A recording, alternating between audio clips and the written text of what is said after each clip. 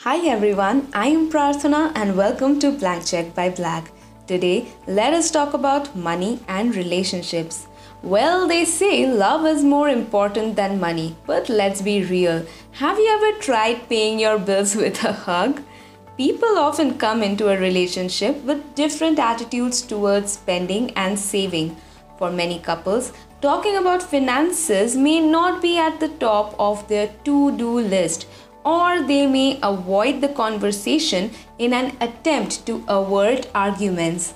But as dull or painful as talking about money might seem, it is very important for a strong relationship. Talking about money can sometimes feel a little uncomfortable. The way you and your partner handle finances, both separately and together, can have a huge impact on things that you might want to do together someday, like owning a house, taking a vacation, or starting a family.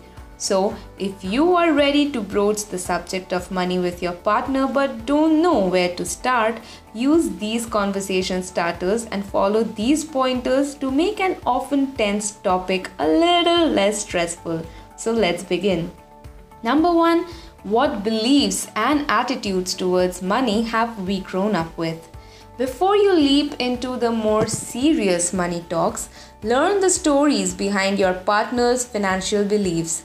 It is really about gaining insight into your partner's financial behavior and beliefs and your own by understanding how money was earned, spent, saved, and discussed as you were both growing up. A common understanding of how you both approach money will help your money discussions without judgment or criticism. Number 2. Have the talk. In this case, splitting the bill. One way to pick up on a person's money vibe early on is by observing if your partner offers to pay. Something as simple as offering to split a dinner bill can give you a feel for your date's attitudes towards money.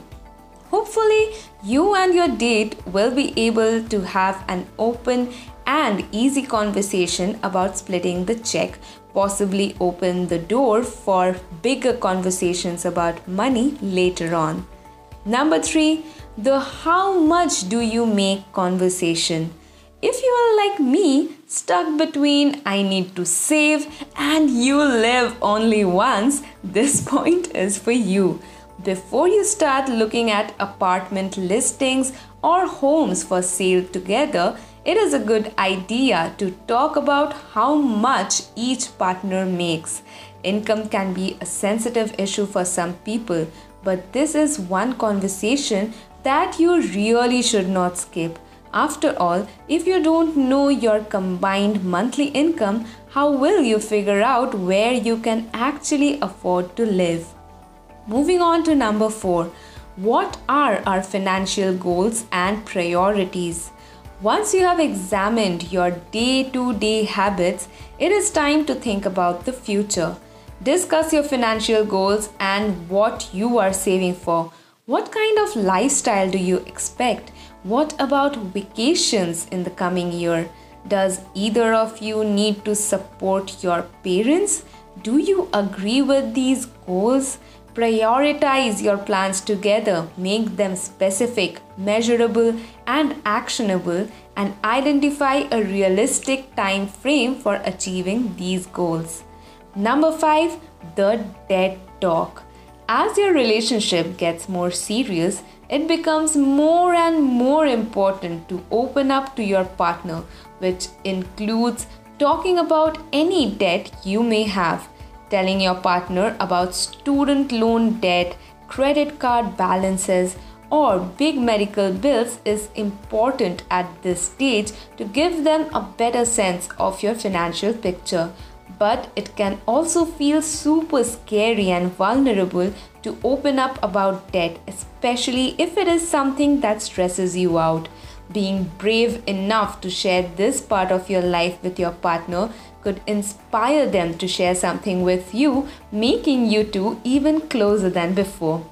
Lastly, the worst case scenarios talk.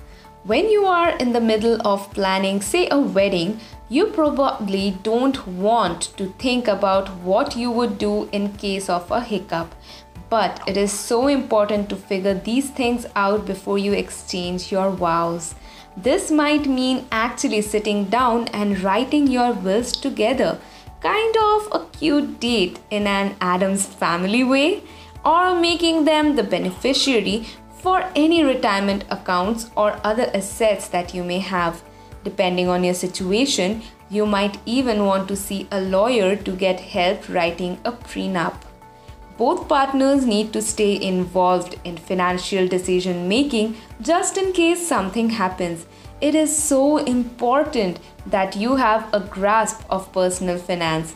Even if your partner is fantastic at handling money, make sure you always know and understand what they are doing with your shared funds, because you never know what might happen in the future. With this, we have reached the end of the podcast. Do tune in for more such exciting topic on finance. Until then, stay informed and make good choices. This is Prarthana signing off.